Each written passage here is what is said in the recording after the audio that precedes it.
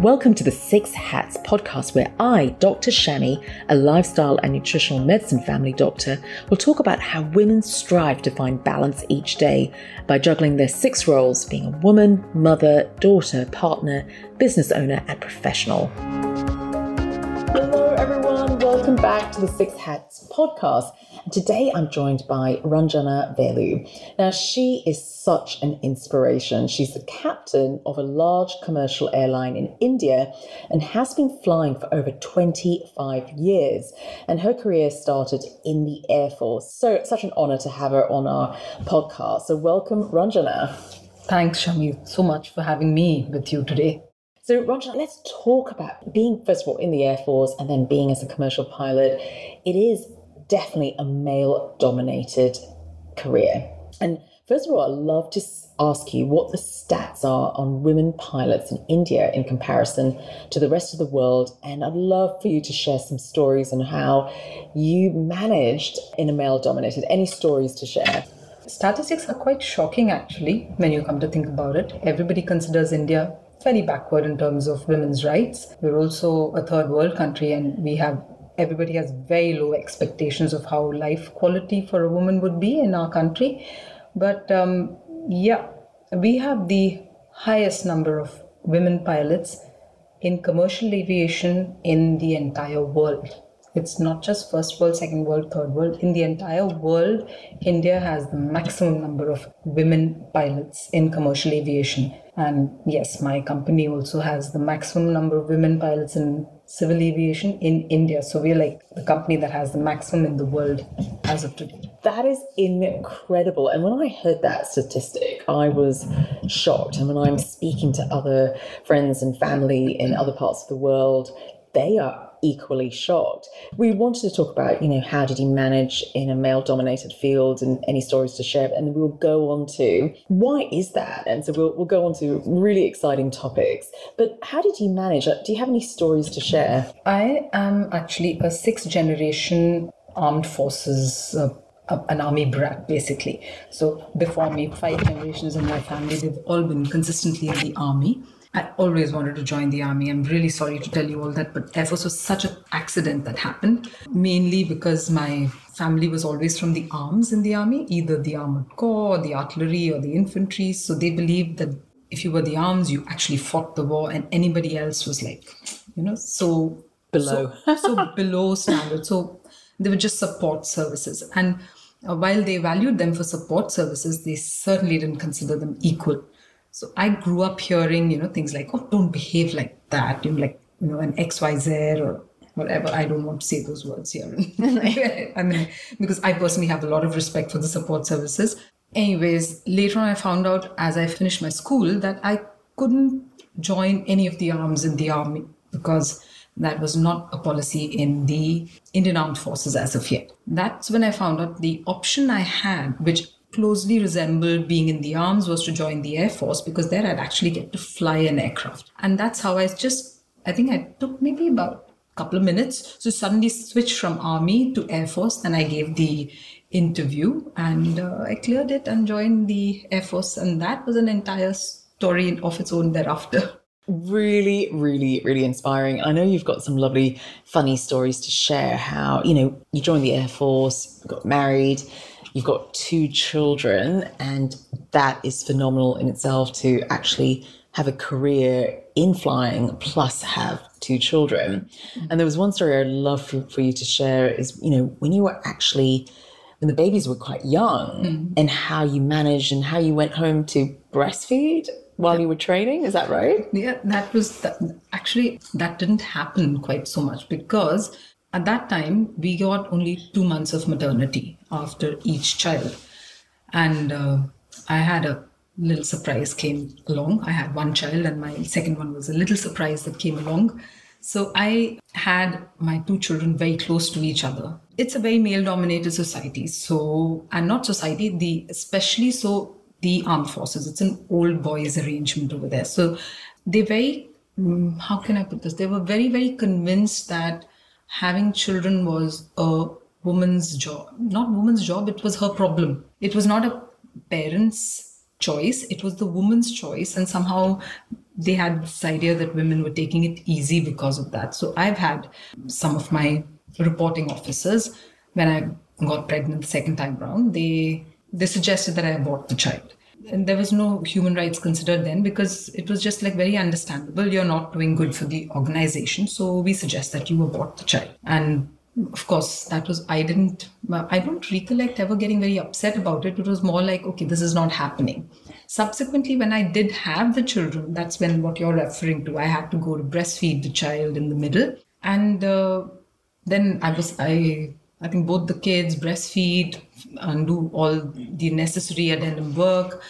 And I told my flight commander that I'd be a little late because of this particular reason. And I'm really tired. I wouldn't be able to undertake some very challenging task that he was assigning to me later in the day, because my younger one was only 2 months old at that time. So then I even had one gentleman very intelligently convey to me that in our times, what I've seen is the ladies, they just, they were working, then they realized that they're going to have the baby. So they went behind a tree or something, had the baby, cleaned themselves up, strapped the baby to themselves using a sari, and came back and continued to do work. And he's very confidently telling me this. So at that point, I could have reacted in many ways. I cannot deny that, yes, temper was there. But I've also seen over the years in the environment that I worked in, that if I gave in to tears as in hurt or anger with my temper, it's just taken as this is a woman and she's having her emotional fit. So they completely disregard it. So I told him, is ma'am. In the Air Force, we always consider the lady, we always just call her ma'am. I mean, it's a lot of respect given to the officers' wives, not necessarily the lady officers, but the officers' wives get a lot of respect. So I said, is ma'am home this evening? So he couldn't understand this change of topics. He says, yeah, so what? So he says, no, I'll come over this evening and I want you to tell me this exact same story in front of her. And but that was quite nice, because he realized that he had made a huge foot and mouth blunder. I don't know what else to call it. Yeah, so definitely stepped over the line there. Very much so. Wow. Do you know what I love about that story, Ranjana, is that how you reacted to it. So a lot of people will get angry, moan about it, whinge about it, but I love the reply you gave to him, because it made him think, actually, what am I actually saying? You know, that's actually not true. And there's a lot of lack of respect for what women actually do. You're very right, because a lot of these people say a lot of things which they have heard or read. And to some extent, I feel some of these, the jokes that go on amongst men about women, which they say, we don't really mean anything by it. But these things are oft repeated back to us in sometimes very hurtful situations. When you make them think about what they're actually saying, that's when they realize what a mess they're making of the entire thing. He would never have considered that his wife will actually have to do anything. And he was a father of 2 sons. But he was very comfortably saying it to me, because he never considered the whole logistics of what he's asking me to do. Absolutely, absolutely. And this is a great time to actually go on to the next stage where, how did you actually do it as a, mother with 2 young kids, with those working conditions? How did you do it, and who helped you? In this, I think this will also, to an extent, it links up the fact that why we as a country, a third world country, have such a high, we have the highest number of women pilots in civil aviation. In India, we still have a lot of family support. Yes, with the joint family structure breaking down now, and most of us having nuclear families. What hasn't, however, changed is the family ties. We may not live together, but family is very important, and extended family. When I say family, I never only mean my parents and my husband and my children or something like that. I would probably mean my third aunt, twice removed. They're all family. If they're somewhere linked, there's no such thing as she's my aunt by marriage. Nobody clarifies that. My uncle by marriage, my aunt by marriage, anywhere, they just extended family, and we find them all family. And the good thing about that is, because of that, there will always be somebody willing and able to take your child and help you around with that child. So in my case, I was fortunate enough to have both my mother-in-law and my mother, and supportive father-in-law and father. So I think for the entire Air Force period, majorly my children were brought up by my mother and my father. That was the only way I could leave my 1-year-old daughter and 2-month-old other daughter at home and go back to flying just 2 months after having delivered the child. I mean, that is incredible because, just imagine 2 months of, just delivery. Most people, take 6 months off, a year off, but it wasn't allowed. So you were just so determined to continue your career, which was important for you. And you've mentioned really something important in India is the role of the extended family, the role of grandparents. And they play a major part in the upbringing of children, and you can't really do it without them. I want to move on to, we mentioned about a few struggles that you have. And I love, there was a story that you were talking about your own struggle of trying to be perfect, trying to get everything right. I'd love for you to share on that. One of the problems, I think, it took me a while to identify this, and why I was going through this was trying to do everything. I wanted to do and be everything. And to a large extent, I was reacting to a lot of, I was pursuing a career. My daughter was just 2 months old. I had my parents at home, old parents at home, looking after my children, all for a so-called selfish desire of wanting to have your own career. So I wanted to justify to everybody and me, mostly I think to me, that this was a decision that was worth it. So, and that I would not let my family suffer because of my decision. So I don't know why they should suffer, but anyways, that aside. So I wanted to be this perfect mom, get everything right, be a perfect wife, perfect daughter. In the bargain, I was getting so stressed, and it took, actually, I think it was once, I find that the grandparent bringing up the child, that is what my mom gave me a few pointers along the way, like, it's okay if this doesn't happen this particular way, you can take your time about it. She gave me a few pointers, but it never hit me. I do not remember now what was the circumstance, but it's like slowly, I really can't remember what was the circumstance, but it's like somewhere down the line, I just suddenly realized that I really don't have to be right all the time. I don't have to be right. I don't have to be perfect. And it's not only is failure something that I don't have to be scared of. In fact, it should be something that I actively look for. After having tried hard and I fail, it should be something that I should actively enjoy, because it's teaching me a better lesson than anybody could ever teach. And this realization that I can fail, I can be not the best, and made me so comfortable, and I suddenly found so much of peace within myself. I mean, if you want to put it that way, I outperformed my the person I was before after that.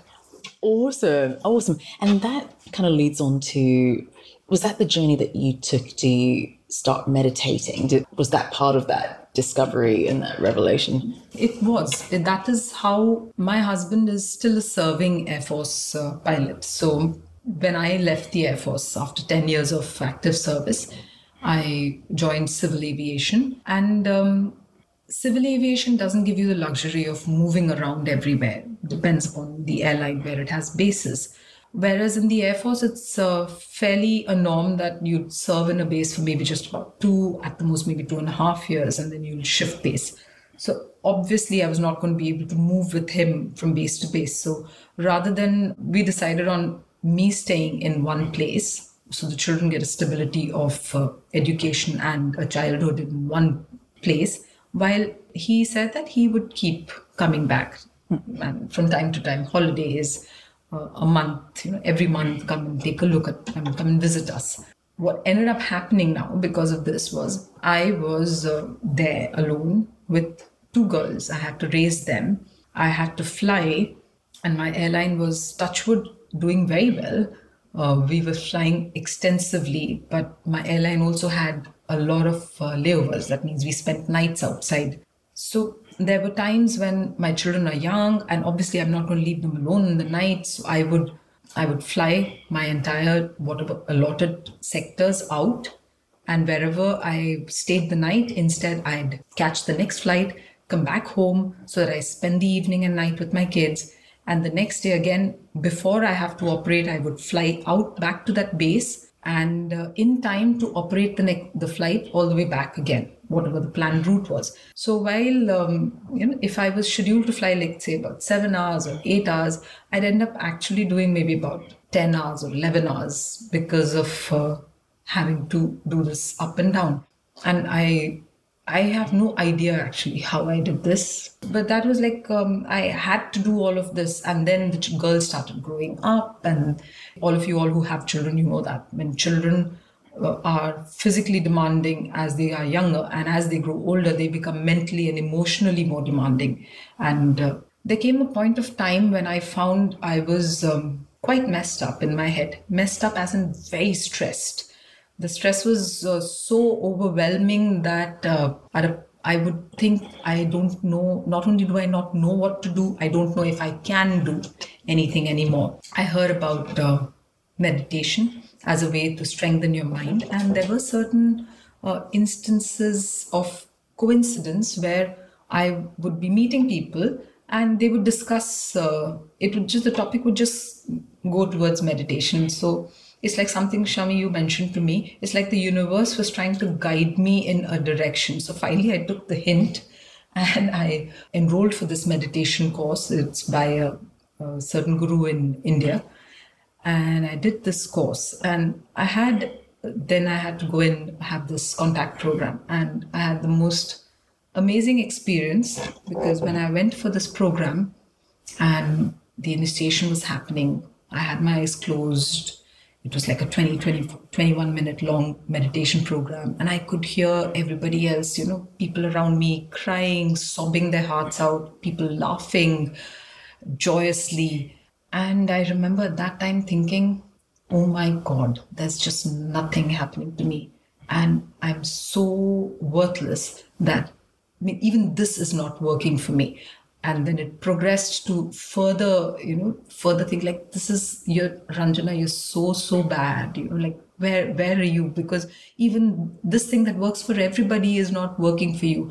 And I've never felt this degree of self-condemnation or self-pity as I felt that evening. And it was very surprising. So much so that there was this huge fountain of grief that came out from I don't know, like I would feel it from the center of my chest. It just came so overwhelmingly strongly that when I realized I had like streams of tears running down my face.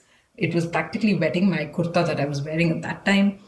And slowly, I felt myself just get lighter and lighter and lighter.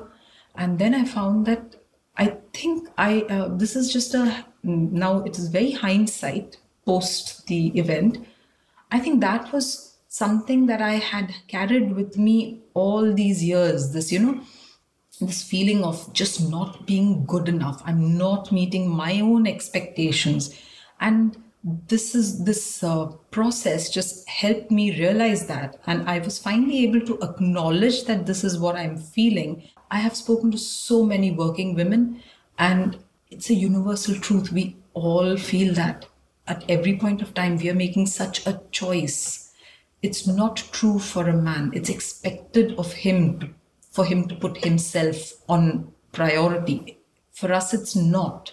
So every time we take that basic requirement of, putting your wish, you're doing it with so much of guilt, no matter how much bravado we show to the universe. There's so much of guilt that you internalize. And that's a handicap for most of us women. And when this thing came out of me, I felt, I cannot recollect when I felt lighter. And this has worked for me. Since then, I can feel the stresses get to me in a day. But if I sit down, close my eyes and do that meditation and I find I can go over stressful topics that happened on the day. And I find such simple ways of handling them without without feeling that I need to overperform, and with allowing myself the luxury of being mediocre if I need to be, and not taking it personally. I realized not to take myself and my struggles and my requirements so personally. I need to be able to distance myself a little and realize that treat myself as my friend.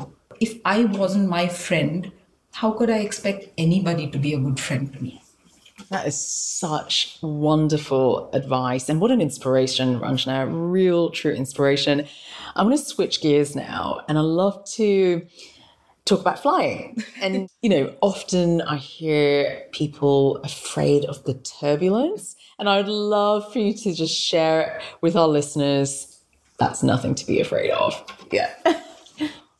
Honestly, I know this sounds so cliched, but really, really, it is nothing to be afraid of. There are two types of turbulence. Firstly, the first is that which is associated with bad weather or clouding. Believe me, that pilot is more scared of it than you are, because he can see it as well as feel it. So we're trying our best to avoid whichever the worst center is, and we're going all the way around and avoiding turbulence. What you feel is just the peripherals and very little, and that is mainly because the wind is it's like breezy. Haven't you gone for a drive and left your window slightly open in your car? Haven't you hear the sound of the wind coming in? It flutters, it makes it creates quite a racket. You'll hear your seatbelts also moving. So it is something like that happens because you have the aircraft, the wings are there. Wings are actually cantilevered, they're hinged only at one end. So the other end is moving up and down, which causes the aircraft also to move a little bit up and down. It's just that much. It's like going over a really bad road with lots of potholes. So you do your best, but some amount does translate. And the second type of turbulence is caused by what is called as clear air turbulence. Now, this is something which you probably feel a little more because this is something a pilot can't see. But there's no weather associated with it. This is literally just like riding the ocean where the waves are cresting. So it goes up and it goes down. So that the most honestly, during turbulence, you're not even going more than 50 feet. And 50 feet, I'm like, if you're going 50 feet, you're feeling a lot of turbulence. 50 feet up and down, that's about it. And you're flying 38,000, 40,000 feet above the sea. So what's 50 feet over there? You're absolutely safe. There's so much of margins catered for in our aircraft these days, so many safety measures. And we also have been trained extensively to handle a situation where if we feel that turbulence is a little excessive, we will do our best to avoid it. So what you're feeling is probably the best level that the pilot could possibly find. You're perfectly safe in turbulence. The only thing is the little bit of a discomfort. Don't be scared.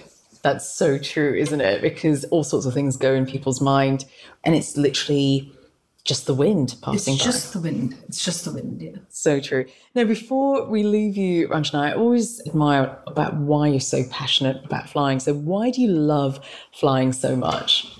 There's this sign on my cockpit door.